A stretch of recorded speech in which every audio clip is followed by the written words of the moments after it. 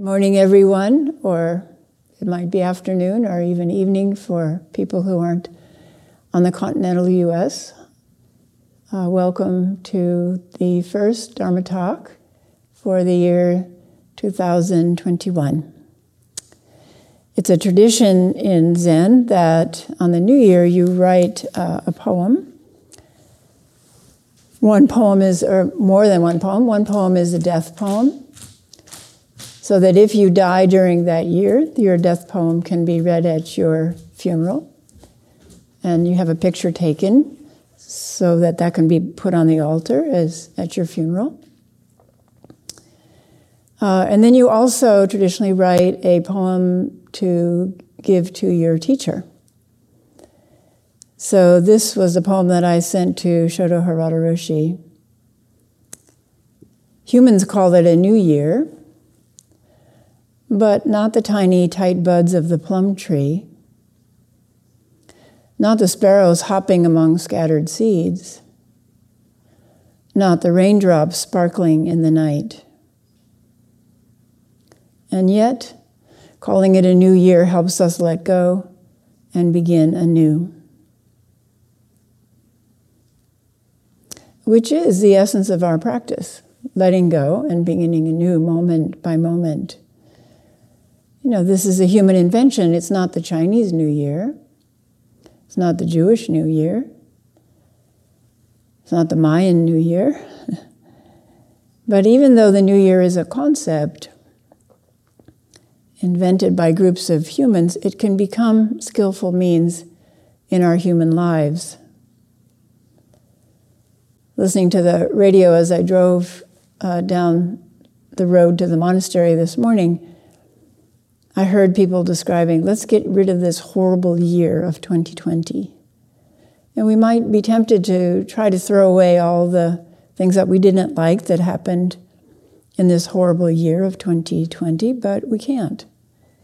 It's impossible. It is the foundation for this year, for this day, for this moment. Just like we can't throw away aspects of traditional Zen practice just because we currently don't happen to like them. I've often described that my appreciation of service, the chanting services that we do 3 times a day, has fluctuated throughout my life of practice, from enjoyment, intense enjoyment, to, oh gosh, this is boring. It doesn't matter, what the mind says about it. It has an underlying purpose. It has benefit to us whether we know it in our conscious mind or not. It has benefit to others whether we know it in our conscious awareness, whether it is told to us or not by someone.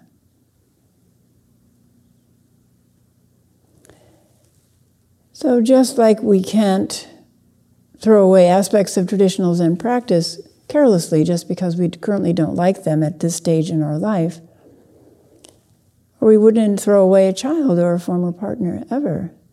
They're always in our life, no matter what kinds of difficulties we have.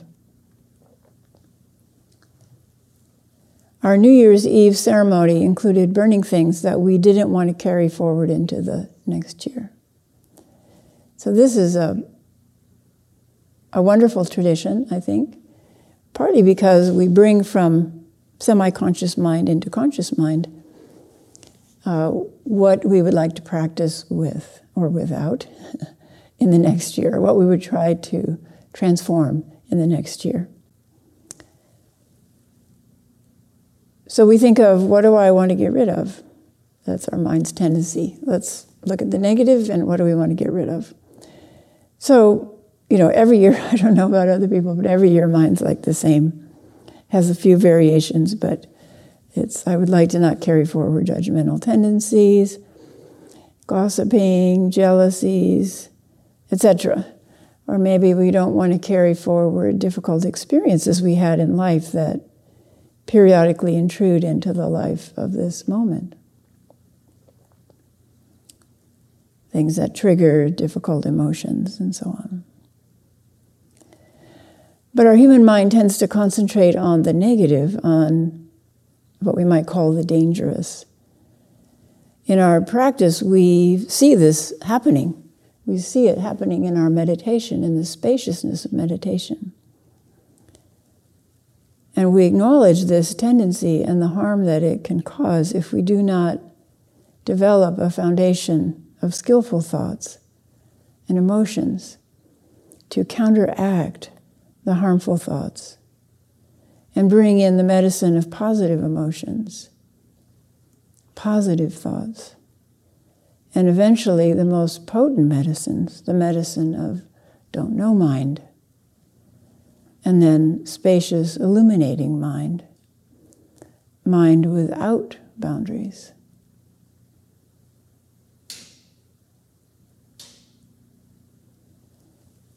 So it's useful to look at what were the blessings of this, quote, horrible year, the blessings that will continue to provide benefit in the future. I'm sure we can all think of some. I made a list of a few. One is vaccines that took 9 months instead of 8 years to develop. Another in my life is the ability to connect with people virtually. So I was motivated and able to see and talk and joke with my grandchildren much more than in past years when I had to take time off from work, make travel arrangements, fly there, etc. And I will continue to do that, to connect with them on a more regular basis after travel opens up. So maybe you felt that advantage and will continue that advantage of this year. And then, of course, within the Zen Community of Oregon, this year opened up our ability to reach people across this continent, in Europe and in Africa and Latin America. So we have a much bigger Sangha. We have this whole big Sangha family now that we didn't have before. And that's wonderful. It enriches our Sangha so much.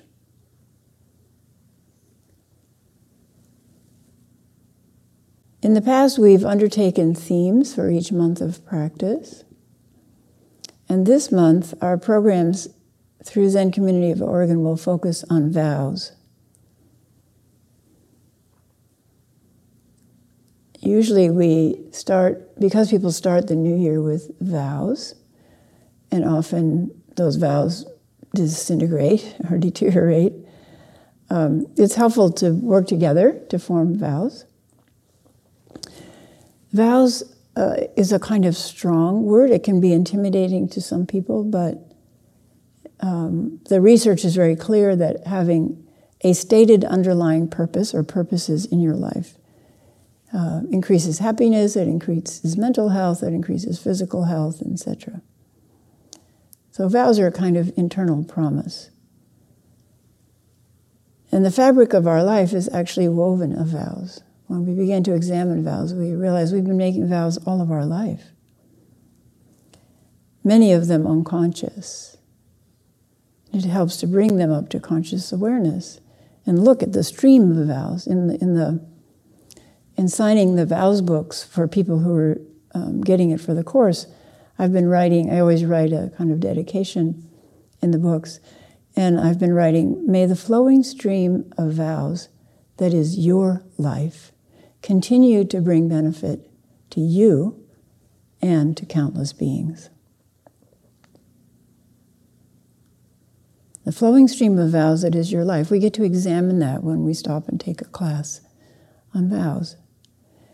Many of our vows are unconscious. Some of our vows are reactive. We watch what our parents do or our siblings do or somebody we don't like in the media does, and we make a vow, I will never do that. And reactive vows can be helpful or they can be overreactive vows. In studying vows, we will bring them up to a conscious level, into awareness, and in awareness is where we have choice. Do I continue with this undercurrent, this vow stream, or do I change it?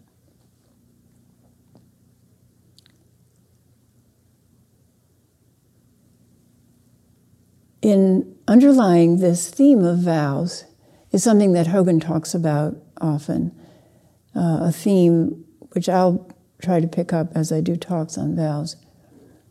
There is only one you. There will only ever be one you. In the whole of creation, there will only be one you.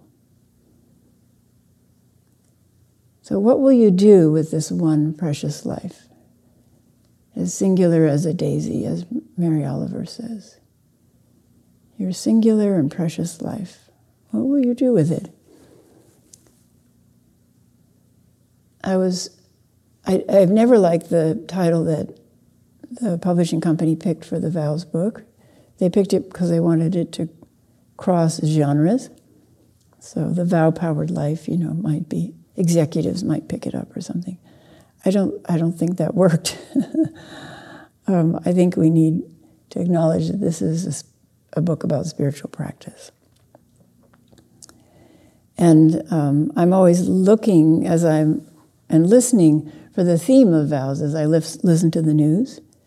And I heard a program on women who were incarcerated, who were leaving prison, and their concern was, where is my place now in life?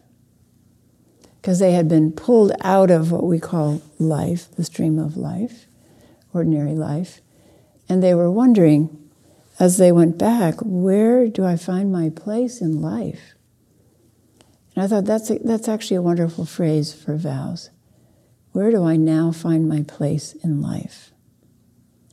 Vows aren't static. The word sounds static, like, oh, I made my marriage vows and I must keep them. Well, and I got divorced. People are worried, oh, I shouldn't make marriage vows because I got divorced and I broke my vows, so I shouldn't make any more vows because I'm going to break. The inner critic comes in, right? But vows are static, they're dynamic, and you can continue to honor and cherish a person that you have divorced, maybe by not ever seeing them again. There are very creative ways to honor and cherish someone, not to speak ill about them, and so on. Vows are dynamic, and they must change with our age and with our changing life circumstances. There are natural life transitions where it's helpful to look at our vows.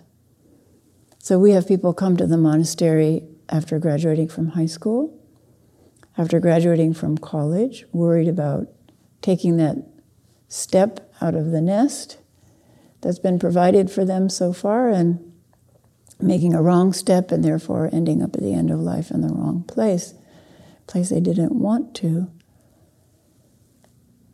Transitions like deciding whether to continue or end a relationship, having children, and then all of the changes in life and life vows that brings. Leaving one occupation and trying to decide what to do next, or retirement from a lifelong occupation, and then what to do next. Or then getting closer to the end of life. These are all times of life transition when it's very helpful to work consciously with vows. Like for me, I'm 75 and a half. And so, I reckon I have maybe, hopefully, 10 more years of useful life. It could be less, could be more. But 10 years is not very long. These days, the week, it's like Sunday, Thursday, and Sunday again. It's like the week goes whizzing by. And years also. So what to do with the remaining time in our life as we get closer to death? The monastery represents, of course, millions of vows. Millions of vows. So not just a current vow of someone to stay here and cook, which is vitally important, or stay here and work in the garden or maintain the grounds. Vitally important. But it represents vows stretching backwards through time, all the way back to the Buddha's vow, to find the source of suffering, and then to find ways for people to alleviate that suffering for themselves.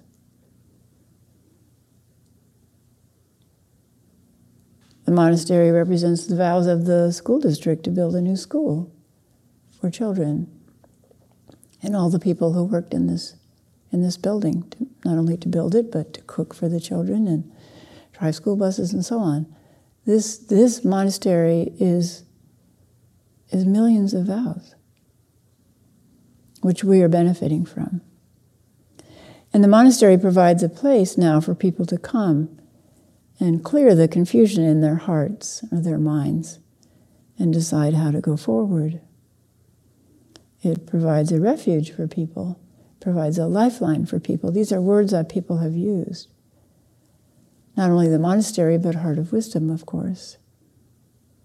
And then all of the programs that we're now beaming through space and time offer people a place of refuge, a lifeline, a place, a way to renew their spiritual life.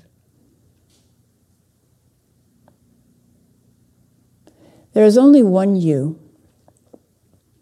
In all of creation, there will be only one you. There's actually a website, which is a very interesting website. It's Find Your Twin. And you can post your picture on this website, and then, through the magic of computers, they will scan all the pictures they have in their banks, and they will find your twin. And there's people studying these non-identical twins. There's a whole research project where they bring your twin from some other country, often, or part of the country, and then they photograph you, and then they do all kinds of psychological tests to study this phenomenon of an unknown twin. And of course, they're not twins, but they're amazingly alike. It's really, really interesting. So we always hope that somewhere we have a doppelganger or an identical twin. So if you want to go on that website, you can discover if you do. But there's still only one you. And even if there are other dimensions, like in string theory they say there are 11 other dimensions or 21 other dimensions in space-time or non-space-time, even if that's true, that person's cannot be identical to you, to this one precious life. So I was remembering this when my mother died, and I was grieving over her death, and helping to take care of her possessions, distribute or donate her possessions. I found her in her apartment, her hairbrush, with her hair in it. Of course, hair has roots, and roots have DNA. And immediately my scientific mind went to, and I confessed this to Hogan. I knew it was silly, but I had to say it, so I confessed it to Hogan. I said, I have this desire to see if we can clone her, because they clone dogs now. They clone people's pets. It costs a lot. But you can clone your pet who died, and you have your pet again as a little cute little puppy, once again. So I said to Hogan, I have this feeling like I'd like to clone my mother so I could have her again. And he pointed out, he said, you couldn't reproduce all of the conditions of cause and effect, all of the environmental factors that shaped her into the person she was. Like, you couldn't produce my grandmother, who was a single mother after my mother was age 7 and lived through the war, the World War I and the Great Depression and bouts of OCD and depression, and still went on to become a university professor. You cannot reproduce that whole life circumstance to create my mother again. So it was really just proof of your life is the only life. There's only one you now. So what can we do to develop ourselves this year? This is a very interesting investigation. I heard a piece this morning as I was driving in on NPR about the problem of lionfish destroying coral reefs. So not only is there climate change destroying coral reefs, but there is an abundance now of lionfish who's scraping the rocks like rockfish. They have a beak like parrotfish, and they scrape. the coral. And I only heard the end of the story, but it was about a man who developed a trap for a lionfish. Now there's a vow. And the trap is like a hula hoop with netting, and it's open like a clamshell. And in the bottom of the clamshell, they said he puts a piece of plastic somehow formed so it is irresistible to lionfish. And then the lionfish go in and the little clamshell closes and then they trap them. So there's a life vow to create something that will be irresistible to lionfish so that you can save coral reefs. And then the other half of that is that apparently lionfish are delicious. So there's a whole market now developing for lionfish so people can enjoy eating them in order to save the coral reefs. So you see how one person's vow just spreads out. Thank goodness there are people who become lionfish trap makers. And thank goodness there are conservationists who are aware of this problem and can point that person towards that problem, solving that problem. And of course, everything is a temporary solution. Everything, no matter what we do, is a temporary solution, and we'll always have some kind of downside. So then there's incentive for the next people who come along to work on that problem, refine it more. Thank goodness there are people who are working on climate change. We saw a movie last night on Greta Thunberg. Thank goodness there's a Greta Thunberg. This young girl who has, just through her own dedication, and partly, her autism is part of that, because she's just like single-minded and so articulate and just so stubborn. She sat outside Parliament in Sweden, and people began to pay attention. And in the movie, people just talk about how inspired they were by her courage. And she just sheds that and says, we can all do that. We'll all have to do this together. Thank goodness there are people who became epidemiologists. Epidemiologists are so surprised that people are interested in talking to them now. They've worked in dusty labs their whole life, and suddenly they're important, and the news media are calling them up and say, could we interview you on CNN? No. Thank goodness there are people who spent decades working with viruses, but not just any virus, this very narrow field of coronaviruses. And then bat coronaviruses, of which there are hundreds. Thank goodness there are people who work making glass vials and nasal swabs. There was a huge shortage of nasal swabs for a while, which is the reason we couldn't get tested, one reason. And then the little glass test tubes that you put the vial in. There was a shortage of, you put the little nasal swab in. There was a shortage of those too. Thank goodness there are people whose life vows include making those things, and ventilators, and syringes, and protective gear. Thank goodness there are people who picked working in hospitals, whether they're cleaning people who come in and sanitize the room, or people who sanitize instruments, or who became respiratory therapists, also a kind of, sort of, in the hospitals, like kind of a secondary occupation, there's like the hierarchy, the doctors are the most important, and then the nurses are becoming much more important, but they used to be lackeys, and now, thank goodness there are people who chose respiratory therapy. Thank goodness there are anesthesiologists who know how to intubate people. Or people who know how to thread a little line in your radial artery to measure your oxygen saturation. I've done that. That is not easy to do. Because the artery loves to just like spurt blood everywhere. So this is tricky to get in this little artery. Thank goodness there are physical therapists who help people who recover after long bouts of COVID in the hospital to restore their atrophied muscles. They can barely walk if they've been in there for months. Or thank goodness there are pharmacists. There's a pharmacist who does our rapid testing so that people can come into the monastery. Thank goodness there are pharmacies that have taken this on as a project and will give free tests. I grew up as a pacifist from pacifist parents, and I went to a very liberal college where we didn't have National Guard programs, no. Like we kind of looked down on people in the military, but thank goodness there are National Guardsmen and women who have been called in this pandemic, who are fulfilling their vows as National Guards people to learn to administer rapid tests, and have been called into hospitals because the hospital staff are sick and exhausted. And they just need bodies that they can train quickly to do something. Who are used to, yes, I'll do that, whatever it is.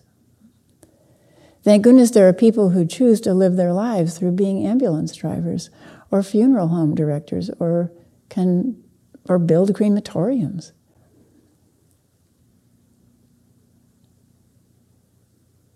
Thank goodness there are people who want to be police officers. Like the story of this week of the police officer who decided not to arrest 2 women for shoplifting in a grocery store. They went through the electronic scanner but skipped the scanner, and they were just trying to package up their groceries and leave. And he discovered in talking to them that they just needed food for their children. They wanted to have a holiday meal, and so he spent $250 on his own credit card to buy them the food that they wanted to buy. Thank goodness there are police officers like that. And thank goodness there are people who want to reform the system of policing that has become warrior-like instead of life-preserving. Thank goodness there are people who want to be president. Do any of you want to be president? Think of that job. Thank goodness there are people who want to be president even at age 78. Is that a job that we want? No. Is it necessary in this country, this democratic country? Yes. And every relationship teaches us what we want to do next, or what we don't want, like the presidency, or being a vice president, or being a member of Congress. Our country's ability to move and change and move into a new era depends on people who want to do those jobs. Thank goodness there's a person who wants to be Shodo Harada Roshi, whom we saw in his little New Year's greeting a couple of days ago, or Pema Chodron, or just fill in the blank. Thank goodness there are people whose life vows carry them into those occupations. They didn't decide to become that. My Shodo Harada Roshi, because he grew up in a temple, wanted to be anything but a priest. And he was all set to become a lawyer, and then he was on a bus and he saw Mumon Roshi, and his life vow was catalyzed, his true life vow was catalyzed just by seeing Mumon Roshi on a bus. Some of these professions we might look down on or not want our children to choose, and now we become grateful for them. The people who keep growing food, who keep on driving delivery trucks, who keep on checking us out in the grocery store, and keep on wiping down that moving rubber conveyor belt that moves our groceries along, which I don't even know the name of that. Thank goodness. So if you would stop just for a moment, close your eyes, and see, who would you say thank goodness for? Or what would you say thank goodness for? Thank goodness for. And if you can pick something that you previously never thought you were grateful for.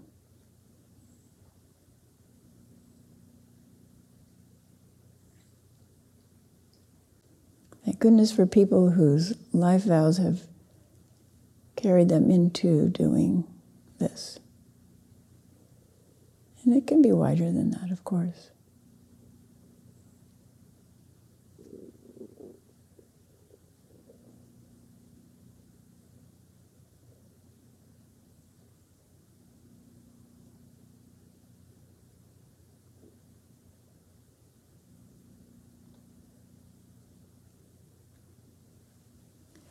In our practice, we differentiate between vow and means, vows and means.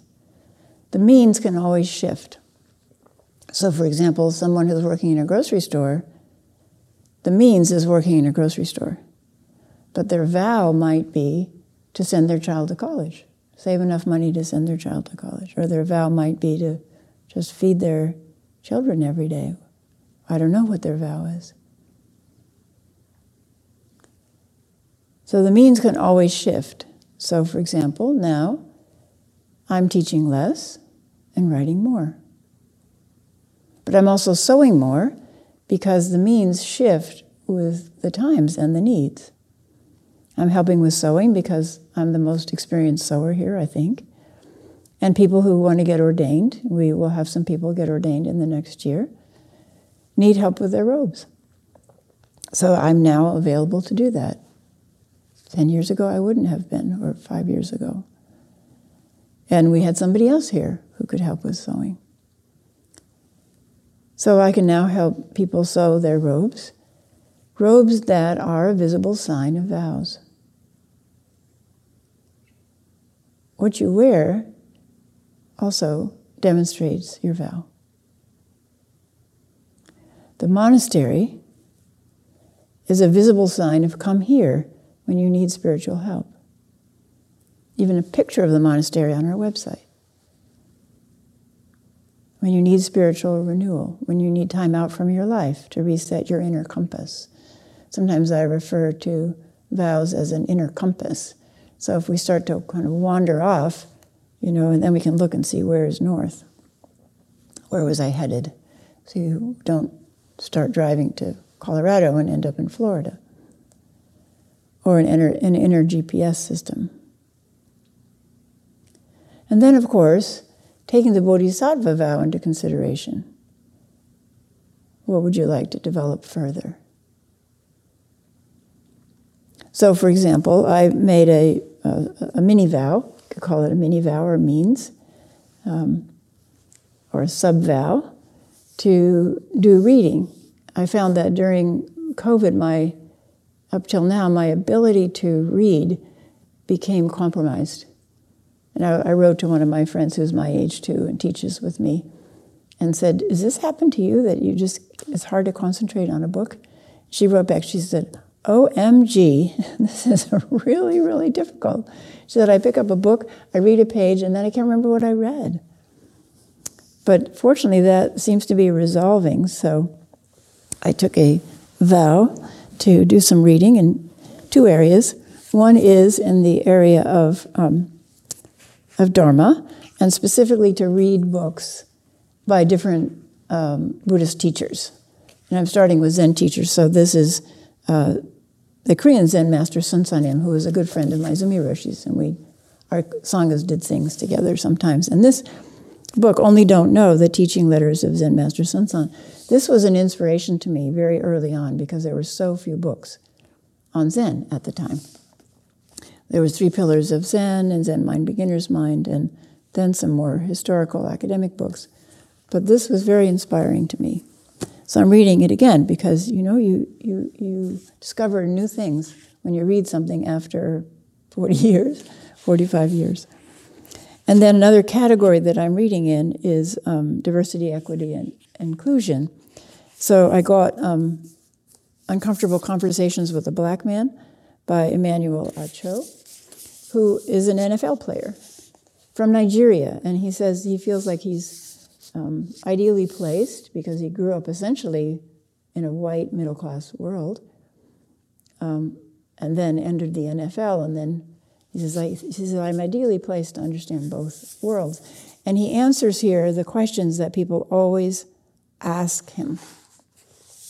So each chapter is something that people always come forward with to talk about with him. It's very, very, very well written and very interesting. And then this one I haven't opened yet, but I just got Caste, the New York Times bestseller, and winner of the Pulitzer. She's won the Pulitzer Prize, Isabel Wilkerson. And it's on Caste, The Origins of Our Discontents. It was also Oprah's book club choice for 2020. Yeah. So that's where I'm starting this new year. And I won't have time to read from both of those genres every day, but I'll go back and forth. So I encourage you, if you're interested in this topic of vows, to join one of our classes, the groups that are focusing on vows this month.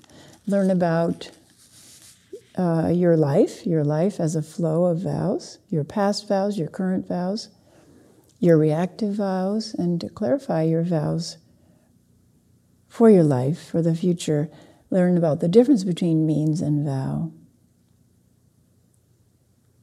So, for example, my desire or my vow, my mini vow to read from these books, that's the reflection of a larger vow. So what is that vow?